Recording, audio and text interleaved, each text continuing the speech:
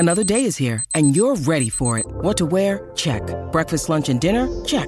Planning for what's next and how to save for it? That's where Bank of America can help.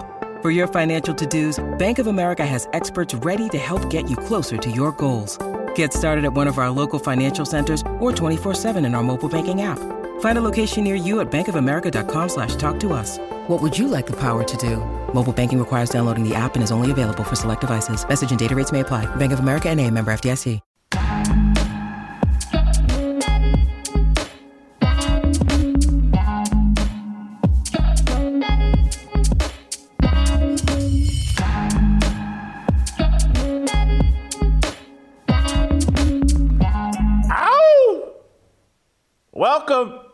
Welcome to Fearless with Jason Whitlock. I am Jason Whitlock. Happy day before Friday to you and yours. Uncle Jimmy, doing well, recovering. Keep him in your thoughts and prayers. He's doing well. He'll be back. He's going to rejoin us very, very soon. Fantastic, awesome show planned for you today. Awesome show. Yesterday we had a marathon show. Went more than 2 hours yesterday. That was some smoke and fire yesterday. Smoke, fire, and harmony, I think, is what we had yesterday. And today, a little tighter show. We're going to condense the show down a little bit. We're going to do that today and tomorrow.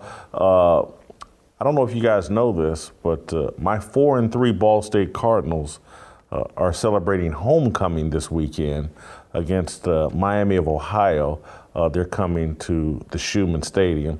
And I look forward to being there. I've got a big weekend planned at Ball State, Heaven on Earth in Funcy, Indiana. And so, anyway, I don't know how, I just wanted to share that with you guys a little bit, that I'm really looking forward to going home, visit with my mom, then go visit my college and go look at some Ball State football, talk some football this weekend.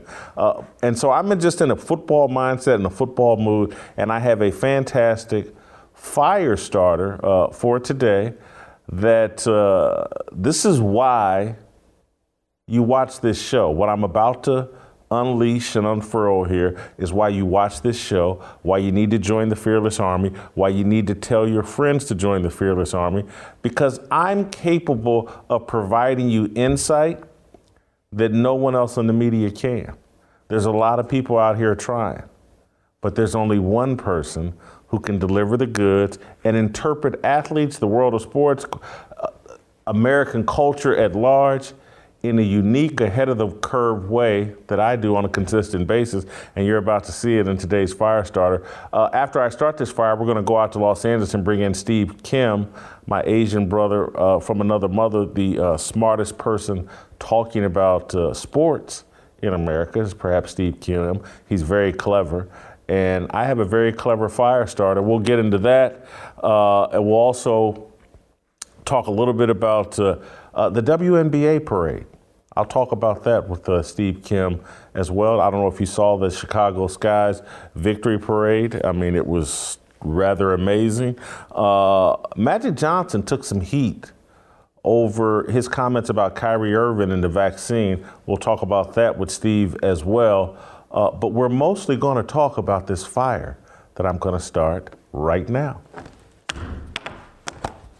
Oh, before I do that, honest to goodness, hit that subscribe, hit that notifications button, hit that likes, leave a comment, go to the live chat, leave a comment. I'm there, I respond. I was in there all last night. I read virtually every comment you leave, and I know there were like maybe 1,000 comments left yesterday. I read virtually all of them.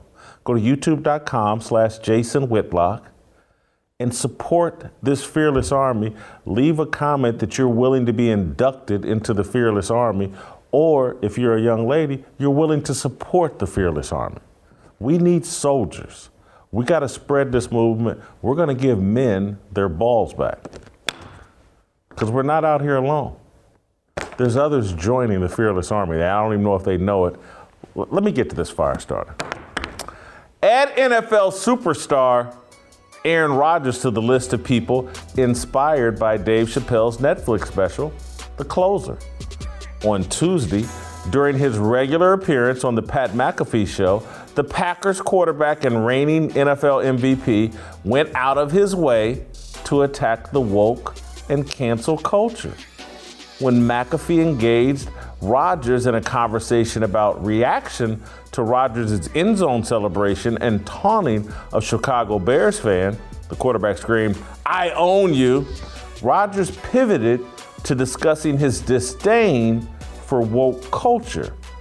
Here's a clip of Rodgers, kind of setting up the conversation. But when I got down to my knee and I looked up, all I could see and hear was obscenities. And I don't know, just spur of the moment hit my mind. I talked about, the blacking out idea. The blacking out is just things happen that they're not planned. I didn't plan on telling the crowd that I own them. There's always conversation between players and fans, and most opposing fans are like the Chicago fans. They're just not the happiest and friendliest of back and forths.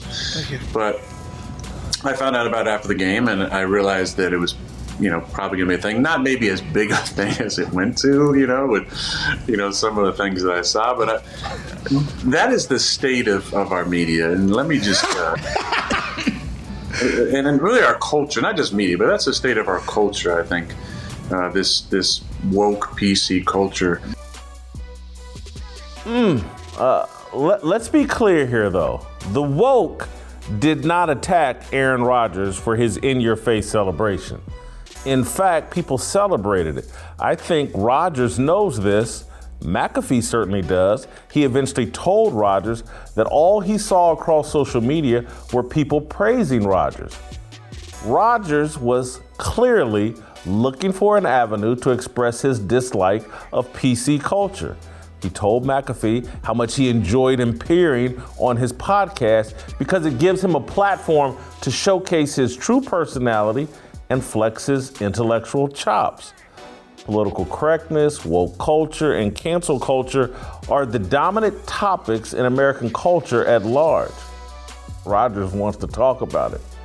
My suspicion is Rodgers wants to show support for Dave Chappelle, the Harriet Tubman of closeted real men. Chappelle is freeing the mentally enslaved. Rodgers used McAfee's show as an underground railroad to intellectual freedom. Let's hear a little bit more from Aaron Rodgers with McAfee. There's a PC woke culture that exists, and there's a cancel culture at the same time. And it's based on people's own feelings of maybe personal miserability or distaste for their own situations or life, or just an enjoyment of holding other people down underneath their thumb. But when you engage in this culture, you're immersed in it, and you're in it so much. And these ridiculous sentiments and storylines and narratives get drawn on about me. About pick a topic, from my family to my leadership style to and they just go on and on, and people start thinking, well, he hasn't responded to it, so it must be true, right? And they run with these stories, right? But then when I respond to it and set the record straight, when I finally said, okay, enough is enough. This thing has gotten so far and it's so ridiculous at this point that I'm being sensitive. You see what Rodgers did there? He personalized his opinion and pointed out that he believes the sports media have leaned into false narratives about his personal life, his motives, and his leadership style. He insinuated the sports media have tried to cancel him and or diminish him with false narratives. It's what Rodgers did is clearly a bit of a stretch if you can't acknowledge Rodgers' true agenda. He was looking for an excuse to dump on cancel culture. Let's think this through. McAfee is friends with Rodgers. What have friends, particularly guy friends with any type of sense of humor or whatever, and Pat McAfee, very irreverent, what have they been discussing over the past couple of 2 or 3 weeks? I suspect, like a lot of friends, McAfee and Rodgers have discussed the controversy surrounding Chappelle's last comedy special. Netflix employees staged a walkout on Wednesday. They want the streaming service to pull Chappelle's show. They believe the closer is hostile towards transgender people. They want Dave Chappelle canceled. This is my suspicion. Rodgers wanted to support Chappelle or Chappelle's point of view without putting himself and the Packers organization in the crosshairs of the BLM, LGBTQ, CRT, alphabet mafia. Aaron Rodgers is smart. He found a way to express his opinion without inviting unnecessary and distracting controversy. Take a listen. Here's another clip from Rodgers, and he talks a little bit about comedy. Take a listen. A game within the game, right? And in this game, there's a player and there's a game. And if the player abides by the rules of the game, he's a part of the game. Now, the rules of the game are that you must acquiesce with the woke mob at all times. You must. However, when you live above the game does not exist. And Pat, that's where I'm at. These things, I realize them, I see them, but I'm not a part of this game that's being played. This game is being played out by these individuals, and I see it, I hear it, but to me, it's comedy. Are we getting that soft as a society that we can't have worth now? I mean, somebody can pay for a ticket and say whatever the hell they want, which I think they should be able to. That's fine. But the one time you say something back to them, that gets caught on it, that gets caught on hot mic, which, like I said, there's a lot of stuff that gets said from time to time.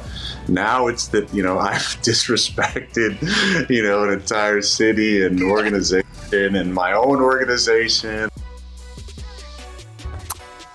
The key word in all of that was when he said comedy. It's comedy to him. Or is it a comedy special, The Closer? Rodgers is playing the game and the game within the game at the highest level. He went on to say, back when I first got in the league and when I grew up watching it, I feel like trash talk was a little more normalized. You didn't have to apologize if you said something that offended a few people in a city.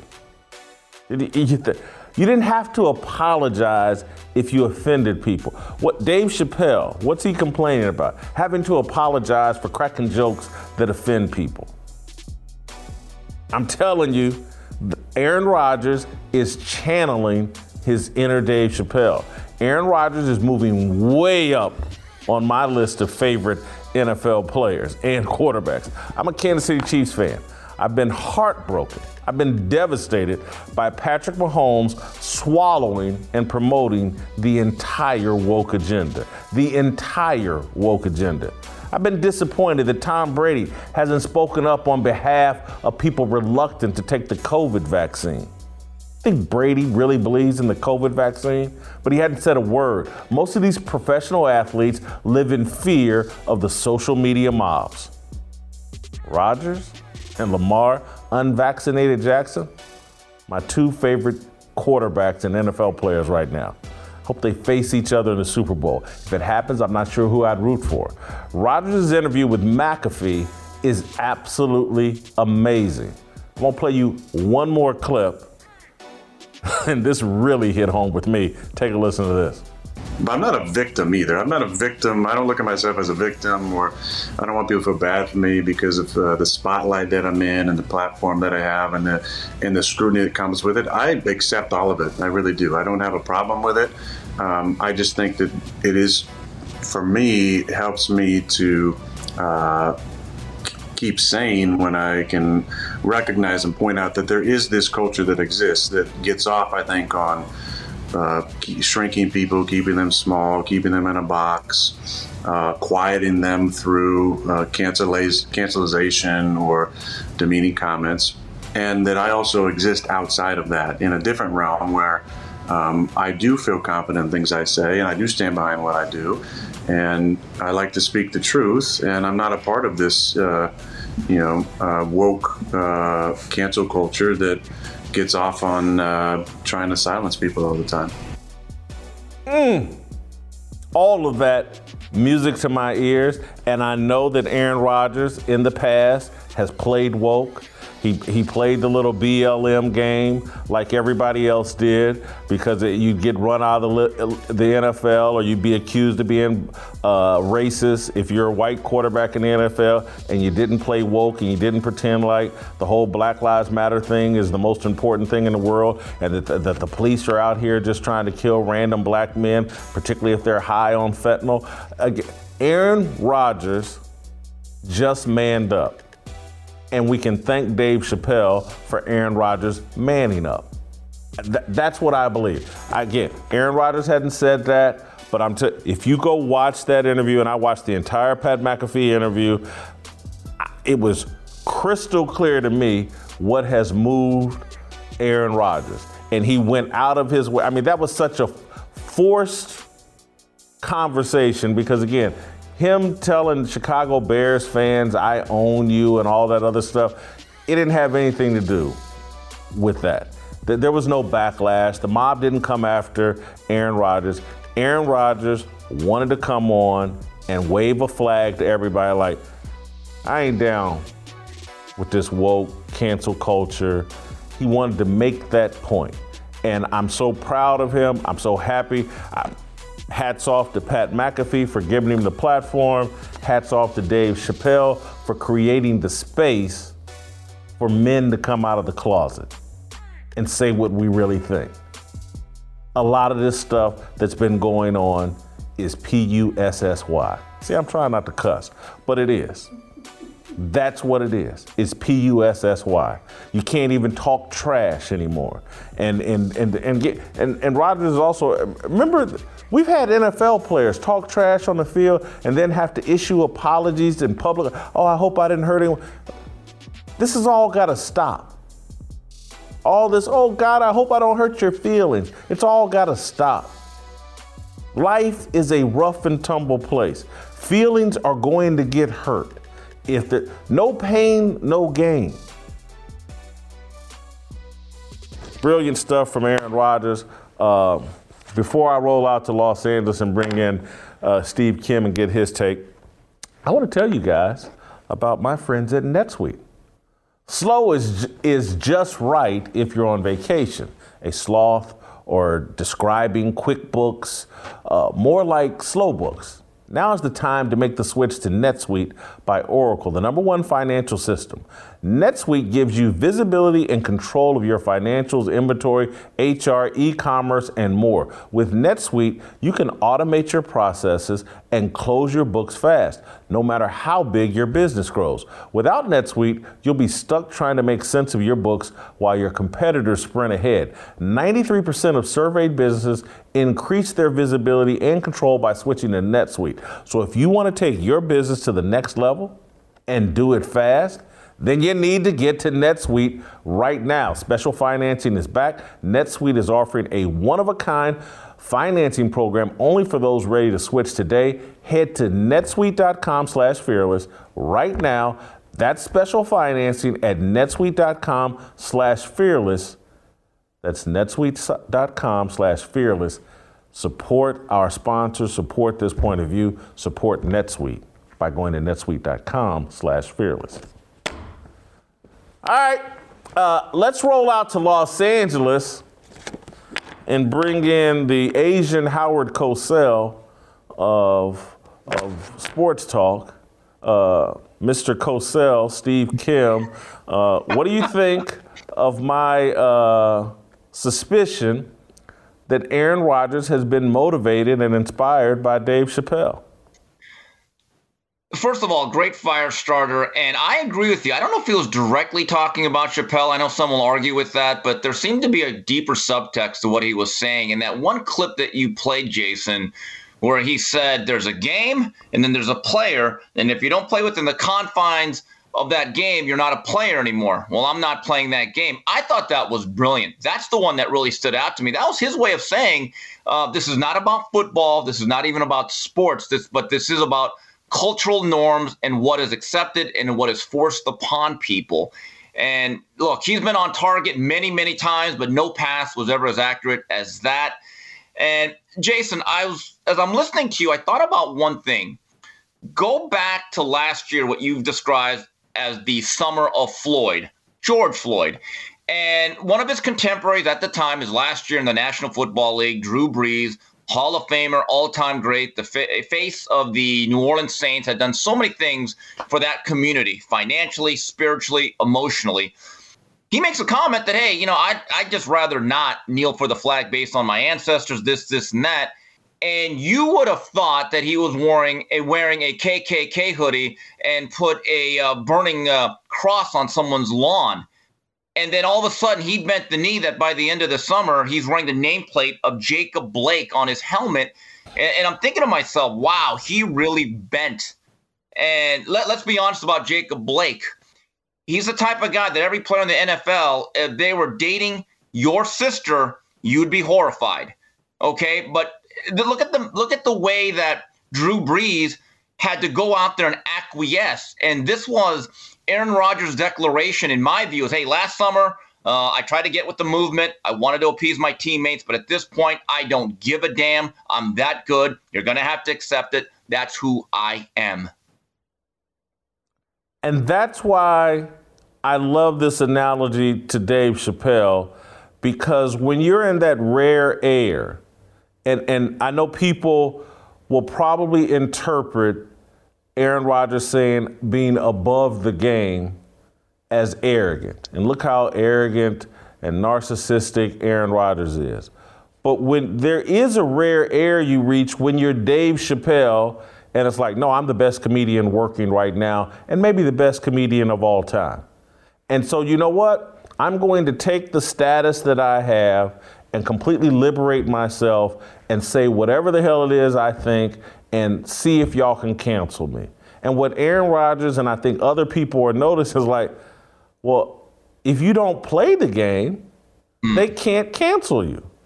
And Aaron Rodgers is right there with Dave Chappelle, as Aaron Rodgers said, you know what, I'm the best quarterback in the game playing right now. And for a time, people thought maybe I was the greatest of all time. I'm in a rare space, particularly at age 37. I've got $200-300 million in the bank. I can say exactly what I think, and they can't cancel me. And particularly if I do it in a very clever way, in the way in which he executed it with Pat McAfee. Because Aaron Rodgers is too smart, Pat McAfee's too smart to think that he's making these comments about cancel culture and pretending like him saying, I own you to Chicago Bears fans, that people were trying to cancel him. He knows those things don't add up, that it's too incongruent, they're incompatible. He clearly, in my view, had a calculated discussion with Pat McAfee about what he wanted to unpack. That's why I thought when he made the point to how grateful he is to have this platform to show a different side of himself, I just think it was wonderful. I think it was strategic. I think it was smart. Again, because if he came out and said, man, I really love Dave Chappelle's comedy special, you'd have the Alphabet Mafia outside of Lambeau Field, outside of Packers headquarters, protesting, and people. He'd be this controversial, polarizing figure. He just took a dump on the transgender community, and we need to cancel Aaron Rodgers. He got to say everything he wanted to say, make his point about cancel culture without giving the other side an opportunity to try to cancel him. The guy is playing the game at a higher level. Well, Jason, so the question then becomes, did Aaron Rodgers pull off a quarterback sneak, or was this a play-action fake? Putting that aside, a couple things. Like you said, Aaron Rodgers has leverage and he has options, and those two things are built in. Look, in the offseason, this guy was doing many other things that had nothing to do with football, becoming a pop culture icon. He's more than just a player. He's a brand. He's an entity. He has a peculiar personality. He's an iconoclast. I actually like the point where he said, you got to toughen up. Look, he doesn't really like his playing conditions right now. It's obvious he's not happy with the Green Bay Packers, but after a disastrous week one, he said, you know what, I got to toughen up here, and I got to be Aaron Rodgers, a premier quarterback, one of the best that's ever done it. And the last 4 or 5 weeks, he's been great. And the Packers, once again, will contend for the NFC. And that's what I really love about Aaron Rodgers, is that he has some guts, but a lot of players do not prepare for their next stage of their life. And this was very strategic. You talk about how Aaron Rodgers made the strategic decision to speak out about Chappelle through this show. I actually think it goes deeper now that I think about it, because from my understanding is Aaron Rodgers specifically told Pat McAfee, based, I think, on a appearance he made on a show a while ago, and he said, I like this guy. This guy's like-minded. He's bright. He's not part of the mainstream media. I could use that as my forum, because let's be honest, Jason, if he said this at a regular press conference or a conference call with the regular beat reporters, there would have been pushback, or guys would have been clutching their pearls, and all of a sudden he would have come under an onslaught of questions about how can you think that? How can you be so insensitive? But on that show, for an ironic term, he found a safe space where he could just pontificate his thoughts and let people know, look, this is who I am. Like it or leave it, but I'm staying here. And I think this also goes all the way back to saying to Pat McAfee, let's do a regular segment on your show. Well, I think they've been doing that on Tuesdays. Yeah. And the thing, Steve, that you just hit on, next stage of his life. And so Aaron Rodgers wants to continue playing football. But I also think he doesn't want to allow the media to continue to frame him as a bad person or an unlikable person or a polarizing person. Yeah. He's working on his likability. And one of the comments he made in there was like, I think most of what I think is normal, is what normal people think. Yes. And so he's trying to appeal to the everyman and beat back this narrative that he's some sort of bad guy and he's some sort of narcissist and none of his teammates. And he talked about, like, look, in my private life, I like to keep things private. And earlier in my career, I wouldn't have been saying these things that I'm saying now. But he now feels like at 37 and where he's at in his career, he can reveal a bit more of himself. But I think it's setting himself up for the next stage of his life, because listening to this, and I know this had nothing to do with football, his conversation about cancel culture and all that, but listening to him articulate and show this side of himself and present himself in a way that kind of an everyman and more likable, I sit there and go, oh my God, this guy's an NFL broadcaster, a potential Monday Night Football host, or replace Chris Collinsworth at NBC in 5 or 6 years. He's got all the MVPs. He's won a Super Bowl. He would be a better version of Tony Romo, potentially, as long as he's seen as likable. And so I think all of what he's doing with Pat McAfee is very strategic. It's probably very strategic on Pat McAfee's part. Yes. And that, to me, might be the bigger play. Pat McAfee and Aaron Rodgers with a play-by-play man doing Monday Night Football. Remember, Pat McAfee was trying to get in the arena for that, and maybe he's going to build a partnership with Aaron Rodgers where they're broadcasting partners together. Because, again, this doesn't even think about Monday Night Football. It's like Amazon and all these other people are starting to bid for the NFL. I see Aaron Rodgers thinking way far down the road in terms of how do I make $15, $20 million a year as a broadcaster when my football career is over. Right, but Jason, here's what I think. He might actually be trying to start his own platform. Ownership is incredibly powerful because at the end of the day, you have no one to report to but yourself. And think about it. A lot of things he said would not fly at these legacy corporate media entities, whether it's ESPN, CNN, MSNBC. And I don't know if he fits that agenda or if he fits within those lines. He might be saying to him and Pat, why don't me and you start something, own the show, brand the show, and monetize it? And we can control our own content, much the way you have, Jason, here at The Blaze, that you decided, hey, look, I've been at other networks. I've made a lot of money. I'm okay with money, but I want to take a risk. But I want to eventually be able to talk about the subjects that I want to touch upon on a daily basis. So let's be very honest, Jason. While you may have had power and influence at these other places, you never had complete autonomy in terms of subject matter. There was always limitations and restrictions on what you can say. right there, Aaron Rodgers, for that 15, 20 minutes where you're saying those things, I'm not so sure any broadcast entity that would have been kosher. Let's just be very honest about that. Tell me this, where have you been on Aaron Rodgers? I feel like, and I'm trying to remember what my thoughts about Aaron Rodgers have been in the past. I'm going to have to check and see what I've written in columns. I felt like I haven't been as negative as some, but I do feel like I was somewhat influenced by the negative narrative about Aaron Rodgers.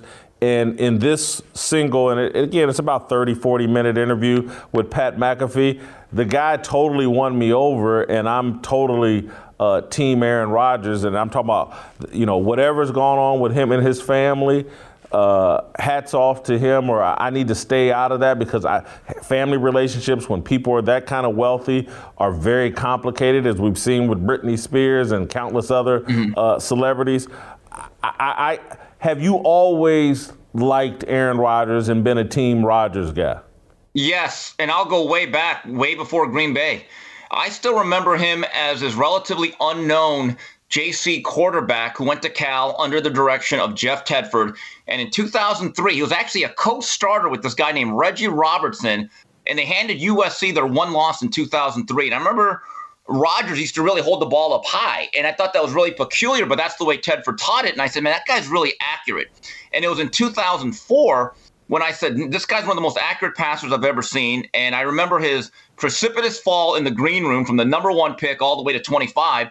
But Rodgers, to me, in the last, let's say, 12 years since he became the starting quarterback, I believe it was in 2008 for the Green Bay Packers, I'm not a Packer fan, but I'm about as big a Rodgers advocate as you can find, that anytime the Packers are on, and as long as number 12 is behind center doing what he does, I watch. For me, he's been must-see TV. Nothing against the Packers or their fan base. If suddenly Jordan Love became their starting quarterback, I'm not so sure I'd ever watch another Packer game. He's one of the most arm talent guys I've ever seen. When you talk about what is arm talent, I've explained this before, it's Aaron Rodgers. He's made throws, he's made plays that have never been made before. He changes the game in a lot of different ways. And in my own mind, he may not admit it, he doesn't really want to talk about it. He needs another Super Bowl or two to really secure his legacy as one of the all-time greats. Yes, I'm Team Rodgers from the very beginning, Jason.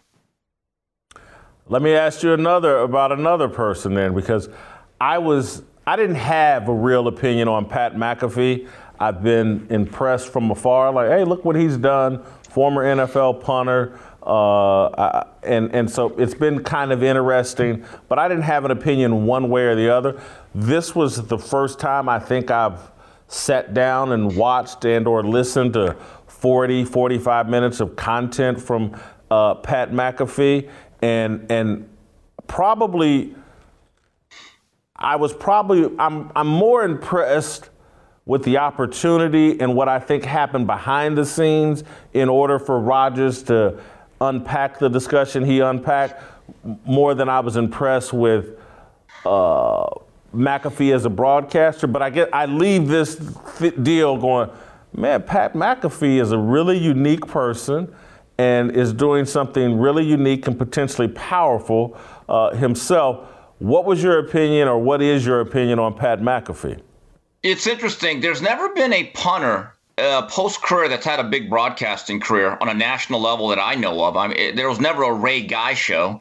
There was never the Reggie Roby variety hour. Okay, but Pat McAfee has a great personality. He's very funny. He could fit in a lot of different ways. He actually does some color commentary, I believe, some college football. Where he really stood out, Jay, and we've talked about the Peyton and Eli show on ESPN Plus and ESPN2. Out of all the guests that they brought on, and I believe it was like the second or third week, Pat McAfee fit in seamlessly. He was the best fit. And I said to myself, that guy's good. He should probably get bigger stages. Again, you're going to have to overcome the fact, are punters football players? Are they real football players? And would he be accepted as, let's say, most former players would be? Look, if you stuck in any former quarterback, no matter what the level of play was, as a color commentator, there'd be credibility. I don't know how that would work for a punter. But Pat McAfee seems like a man's man. There seems to be a lot of masculinity there. He's fun. He's humorous. So Pat McAfee, to me, just the fact that he could do a show on his own volition and take time to do it, because I know what it takes for a lot of these guys. They get lazy. They don't work hard. I just respect the grind. And yes, he has a really pleasing winning personality. Steve, I got to tell you, I'm impressed with myself and you in terms of what we just did. I'm just telling you, I'm sorry if people get upset with me, but this is why people need to watch this show. No one has had the take on this Chappelle or this Aaron Rodgers comments and took the conversation where we just did. No one else can do that. There's a bunch of people out here talking about sports and a bunch of people unloaded opinions on what Aaron Rodgers just did and what he said on Pat McAfee's show. I don't think any of them got where we just went. No, and they certainly didn't have a Reggie Roby reference. Well, let's just put it that way. Anytime I could break in Reggie Roby, because most people would punt the subject. We went to Reggie Roby and Ray Guy. Come on. Yeah, we did. All right, so let me move you on to a more humorous topic. Did you see the Chicago Sky WNBA parade? I think we have a video, and I'm not sure if this video is fair, but it's gone viral. Let's play the video. Yeah, that's the video that's gone viral all over social media. All these buses rented with security, SUVs behind them to protect the Chicago Sky from these massive crowds. I will say, in all fairness, I went to the Chicago Sun-Times, I went to the Chicago Tribune, and saw pictures that did look like 4,000 or 5,000 people were at the actual celebration wherever the parade was going to the stage. It looked like there had to be 4,000 or 5,000 people at their celebratory party. Although, let's say if there were 4,000 people of them, 500 of them were people with cameras in the media, all there taking. And my takeaway from all of this is just like, we've set up this ridiculous standard that, and the Chicago Sun-Times story that I read, the first sentence out of it was, just like all the other Chicago's championship teams, the Chicago Sky had a parade and victory celebration or whatever. And all I just kept thinking, we got to live in this fantasy world that the whole city of Chicago was mesmerized by the Chicago Sky's WNBA championship, and that their WNBA championship is a big deal to Chicago, and it's such a big deal. We had a parade and all this, and it's like this fantasy world that we have to live in that I just think is a disservice to them. It's a disservice to reality. The WNBA just isn't that popular.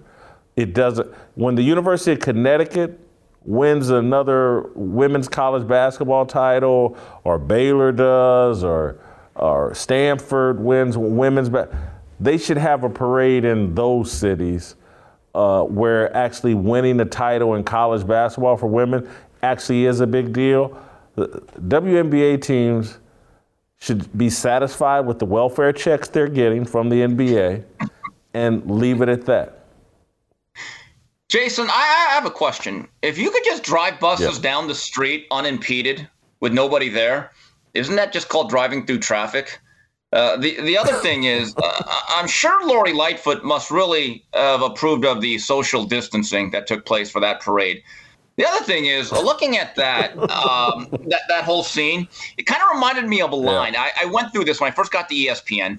It's my first month there. It was the last HBO card for boxing. They decided to close up shop. We're getting out of the business.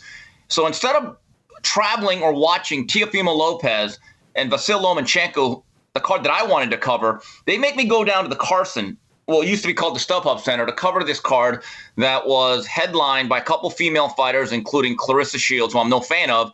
And I said on Twitter that day, I was like, this is a terrible way for HBO to go out. No one cares about women's boxing, and there's no one going to be there. For 3 hours, I got inundated from all these people talking about how much popularity women's boxing has. You're wrong. You're being misogynistic. You're being sexist. You just watch.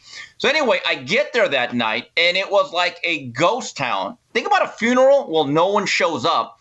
And one of my tweets, I got a lot of people pissed off at me as I'm looking at this venue. It's a tennis stadium, about 8,000 capacity. And I texted or tweeted, you could throw hand grenades into the stands right now and you wouldn't hurt anybody. And that's the reality of most women's sports. And people got mad at me. Clarissa Shields to this day thinks I hate her. It may not be that far off. I just don't like watching her fight. And it brings about another subject that's more serious. We talk about the support of women's sports. Here's what I don't like is when they point the finger at men for being misogynistic, sexist, and not giving it a shot. And I say, you know what? You may be right. But here's the issue. Last I checked, about half this population are females, right? Biologically, they're females. They'll admit it. They don't like women's sports either. I mean, Jason, you'd be surprised how many female boxing fans that I know that actually go to fights, pay for tickets, get the pay-per-views. I've hung out with them. And guess what? When you ask them about women's boxing, it's just not their cup of tea. That's the thing that's never actually written about when they try to shove women's sports and have this false narrative or this agenda about how popular it is. It really isn't. I mean, I would love to see the social postings of Katie Nolan and Megan Rapinoe. Did they actually talk about the parade at all yesterday? Did they utter one word? I'd actually be curious to know.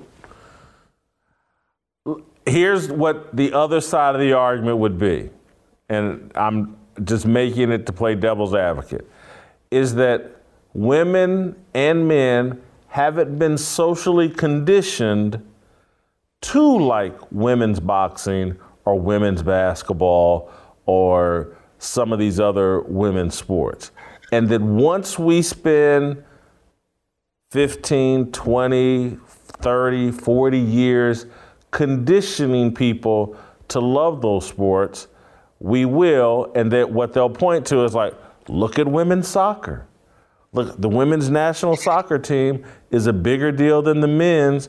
And all we have to do, it may be 100 years, it may be your grandkids, but eventually everybody's going to love women's boxing, and it's going to be just as popular, and everybody's going to love the WNBA, even though it's always going to be an inferior product to the NBA. Once we condition men and women to love to see human beings with vaginas dunk the basketball, the sport's just going to take off. Okay, for that to happen, let's lower the rim to about 8 feet, because outside of one person that could barely get the ball over the rim, they're not David Thompson. They're not Dominique Wilkins, okay? Look, when I watch basketball, the rare times I do, and I actually used to be a very big fan, believe it or not, the one thing that amazes me about the upper levels of professional basketball with men is the sheer size and athleticism and the ability to play above the rim. When you look at women's basketball, the movements are not as fluid, which is okay because they're still better than me. But that's not the standard. To be better than Steve Kim at basketball or any other sport, that's not what I'm looking for. I want supermen. I want outliers. I want guys that could do things I could possibly never do from a physical standpoint. And that's why I watch. And my point is, look, when you go to the NBA All-Star Weekend, I'm watching the slam dunk contest. I don't care about the WNBA layup contest. I really don't. And I know that's going to sound bad, but I'm just being honest about it. If you asked most people, would you rather watch the NBA or the WNBA? Let's be honest about it. There might be a few outliers, a few anomalies that say, hey, look, I like the WNBA. I love those crisp bounce passes. But everyone is going to say NBA. I don't think there's anything wrong with that. Like, Jason, if there was an Asian Basketball Association, okay, I wouldn't watch it because it'd be a bunch of short guys that dribble too much doing a cheap impersonation of Steph Curry. Honestly, I just would look at this going, this is an inferior product. It wouldn't move me one bit or the other. But, the other thing is about those photos that you talked about, and I've seen some other videos. Some of those photos seem to be cropped and edited like Instagram models. I'd be very careful about what's being shown out there, Jason. No question about it. I'm going to tell you the other thing, just to keep it all the way real. I don't like NBA players that are all tatted up. I don't like. And so, but WNBA players like Brittany Griner who are slathered in tattoos, I find it repulsive. It's an instant channel changer for me. I don't want to, again, if I don't want to see women do a bad imitation of men. And that's what the WNBA is. It's a bad imitation of a male league. I just don't want to see it. And I don't have any problem with female athletes or female basketball players, and particularly high school. And my high school basketball team, when I was growing up a kid, we had this player, Linda Godby, who was an All-American, went on to play at Auburn. Loved that team, loved following. Loved women's college basketball. But the WNBA, it's just, and again, the college and the high school thing is about tradition and all that other stuff. The WNBA is a welfare league that hasn't turned a nickel's profit in 20 some odd years of competition. And these parades and all this thing, just shoving it down our face. And I mean, the sports centers tweeting out. And then I don't know if you caught this one, and I wish I had asked for this clip, but Holly Rowe did something very interesting at the end of the WNBA championship, the deciding game. I think Candace Parker had a big fourth quarter and was instrumental in the Sky winning. And she's standing there, I think, thinking she's about to get interviewed by Holly Rowe. And Holly Rowe goes, no. Let's bring the married couple in. And there's two Sky players who are married to each other, and they interviewed them.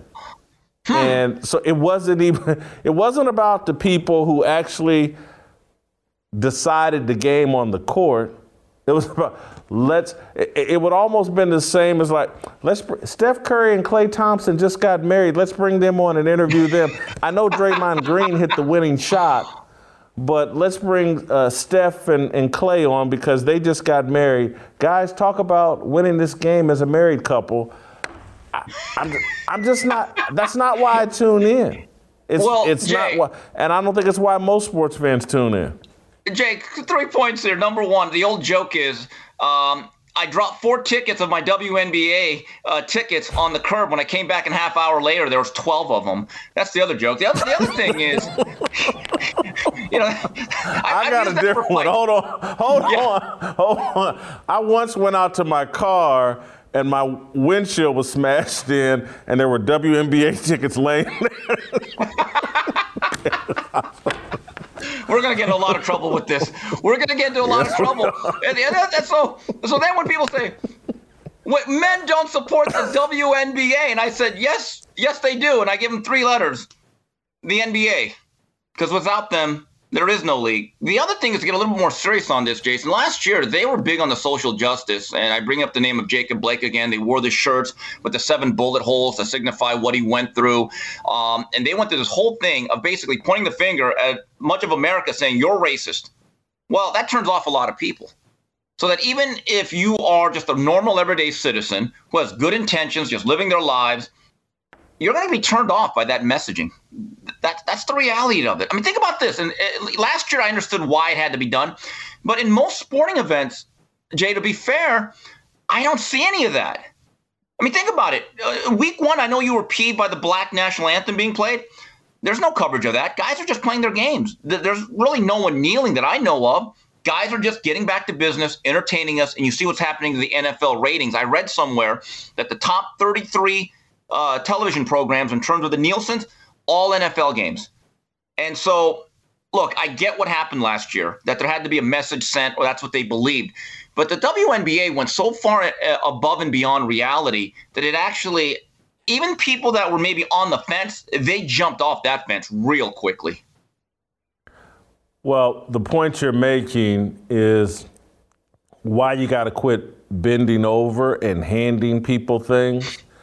And literally, like, the WNBA and their players are some of the most entitled people on the planet.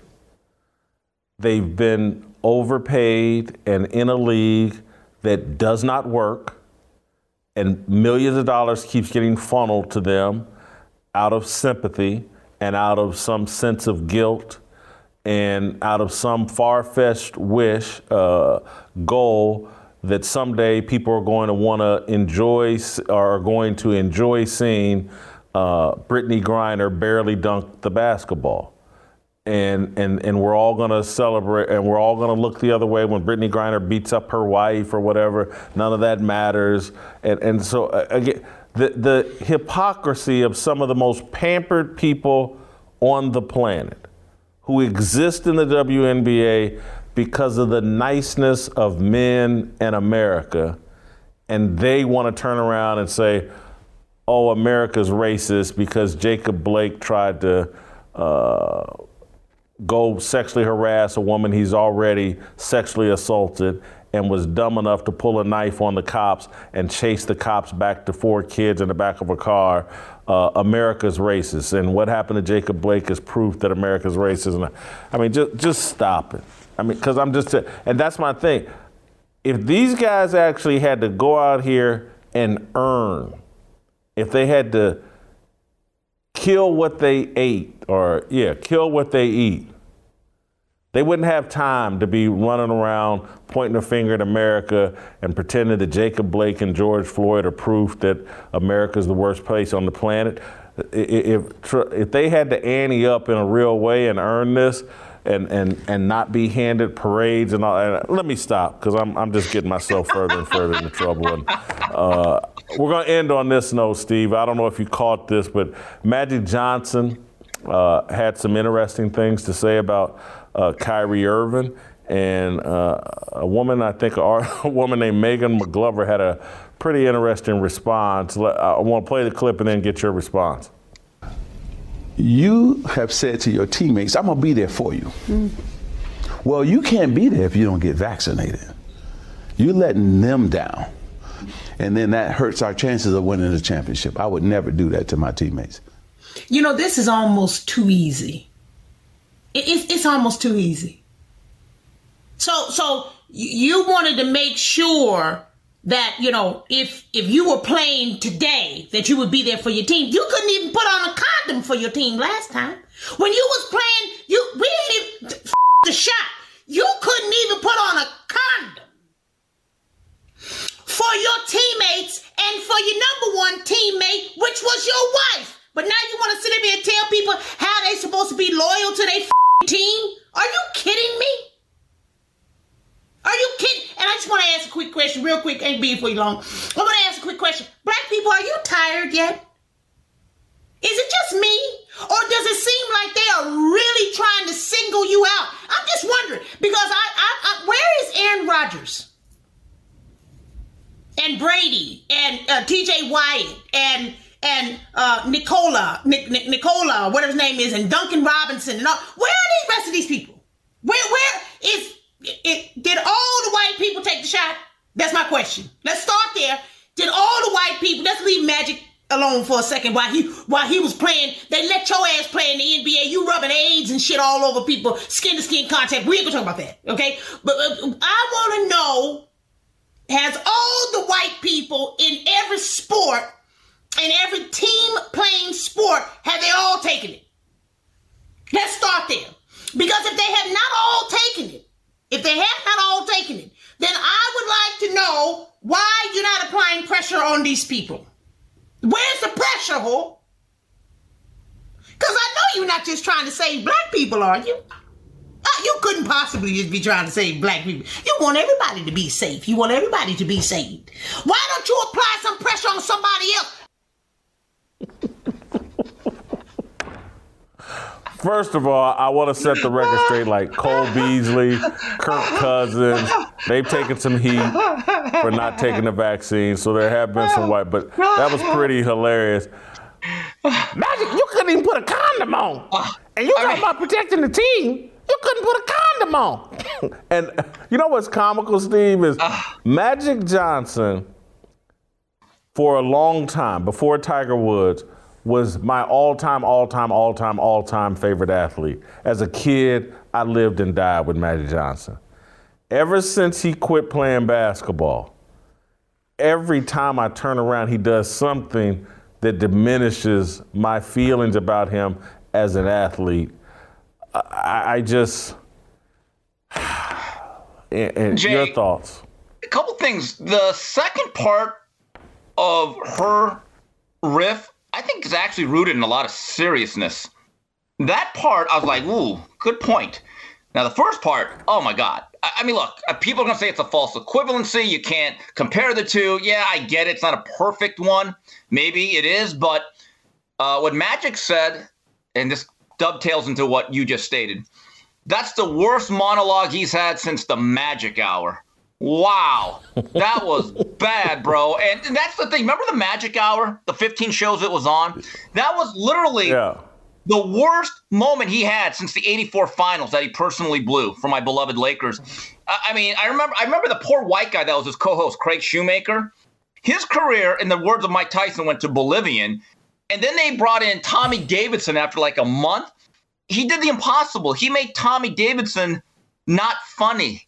And in fact, the only time the show was entertaining where you actually laughed was when Howard Stern came on there. And it was like the invasion of Normandy, because Howard wanted to talk about the Lakers sex parties, the orgies, the green room, the forum ring card girls.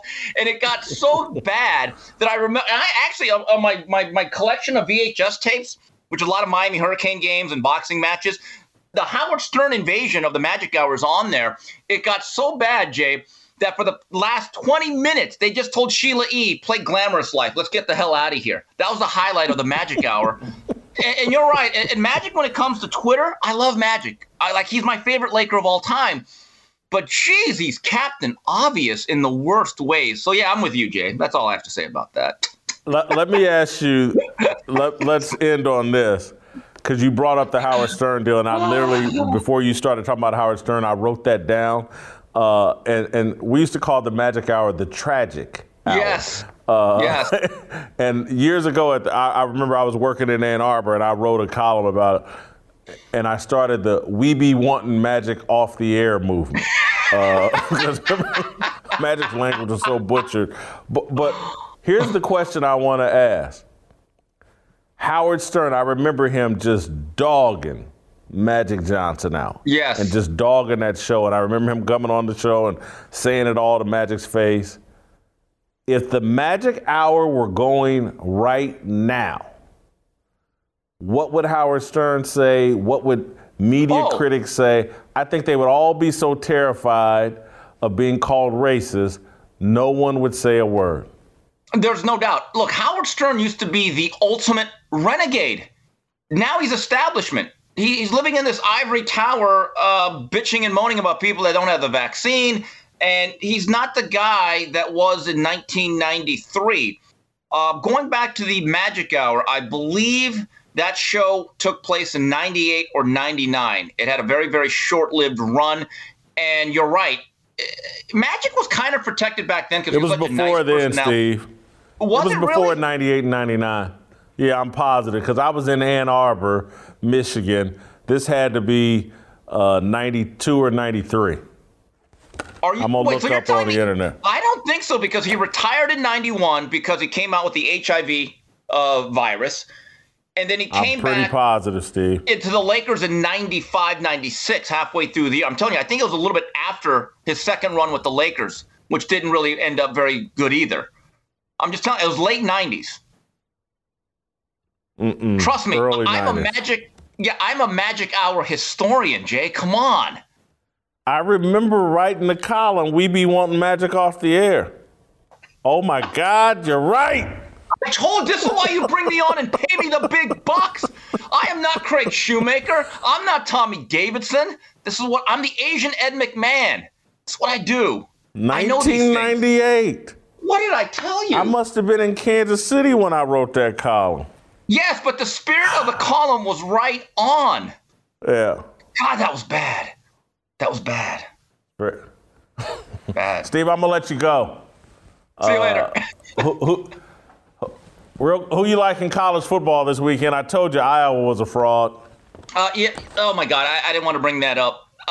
The game that I'm looking at, West Coast, UCLA, Oregon. UCLA could salvage a really good year, And if Oregon still wants to remain in the national title hunt, because they only have one loss, they got to win at the Rose Bowl, big game. Also, my personal interest, Miami, I want Manny Diaz out of there. Go NC State. Do us a solid, Dave Doran. Come on, do it for me. Thank you, Steve. Thanks. And I believe that's it, and that's all for us today. Tomorrow, we're going to go in depth with Quick Draw. Shamika Michelle. We're going to get into her life story. I've been promising you guys that all week after she told us the story about what happened to her as an 18-year-old kid. I want to go in depth. I want to understand Shamika a bit better. And we'll do that here tomorrow. All right, that's it, and that's all for us. Enjoy tomorrow, and we'll see you tomorrow. I want freedom. No negotiation, my sister, no relation. We all just wanna have freedom. Sitting on the corner, never been alone. I'm breaking my back for freedom. Blessed, we are living, get back. We are receiving, all deceiving. We all wanna be free. We want